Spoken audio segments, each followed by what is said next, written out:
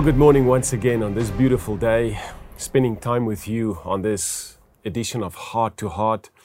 And this morning, especially with the weather now really getting colder in the mornings, you can see wearing these long sleeves. The Word of God never is dependent upon seasons.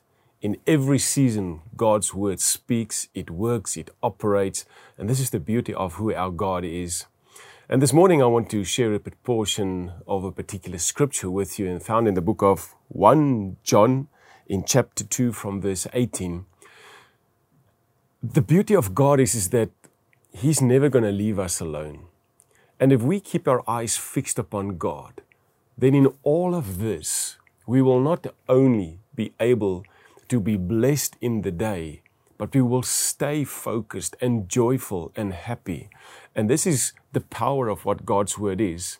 I want to read to you verse 18, and then we'll see what God really encourages us through this. He warns us, and then He encourages us with another verse. He says in verse 18 of 1 John 2, "Little children, it is the last hour.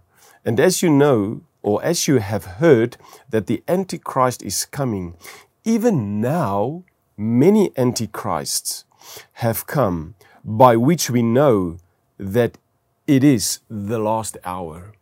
There are many people going out there today and teach many things and say many things. And your frame of reference must always be, what does God's Word say?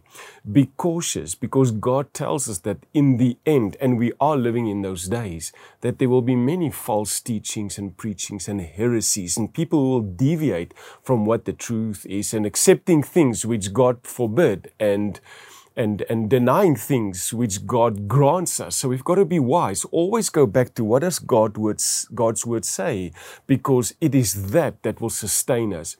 Because in this now, God doesn't just forewarn us, but He gives us help to protect us and sustain us. Verse 20 of that same chapter in 1 John 2 says this, "But you have an anointing from the Holy One, and you know all things."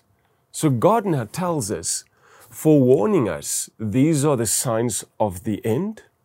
But now He's given us the Holy One. You have an anointing. What is that anointing? It is God's Holy Spirit. We all have God's Holy Spirit. And in that, we are able to discern what is right and what is wrong, what is good and what is evil.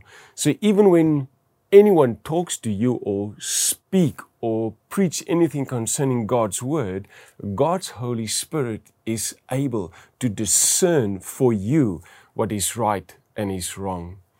Keep to that. Know the hour that we are living in. Don't be caught off guard by the seasons that we may be in, but stay steadfast with God, because you have the anointing with you, which is God's Holy Spirit.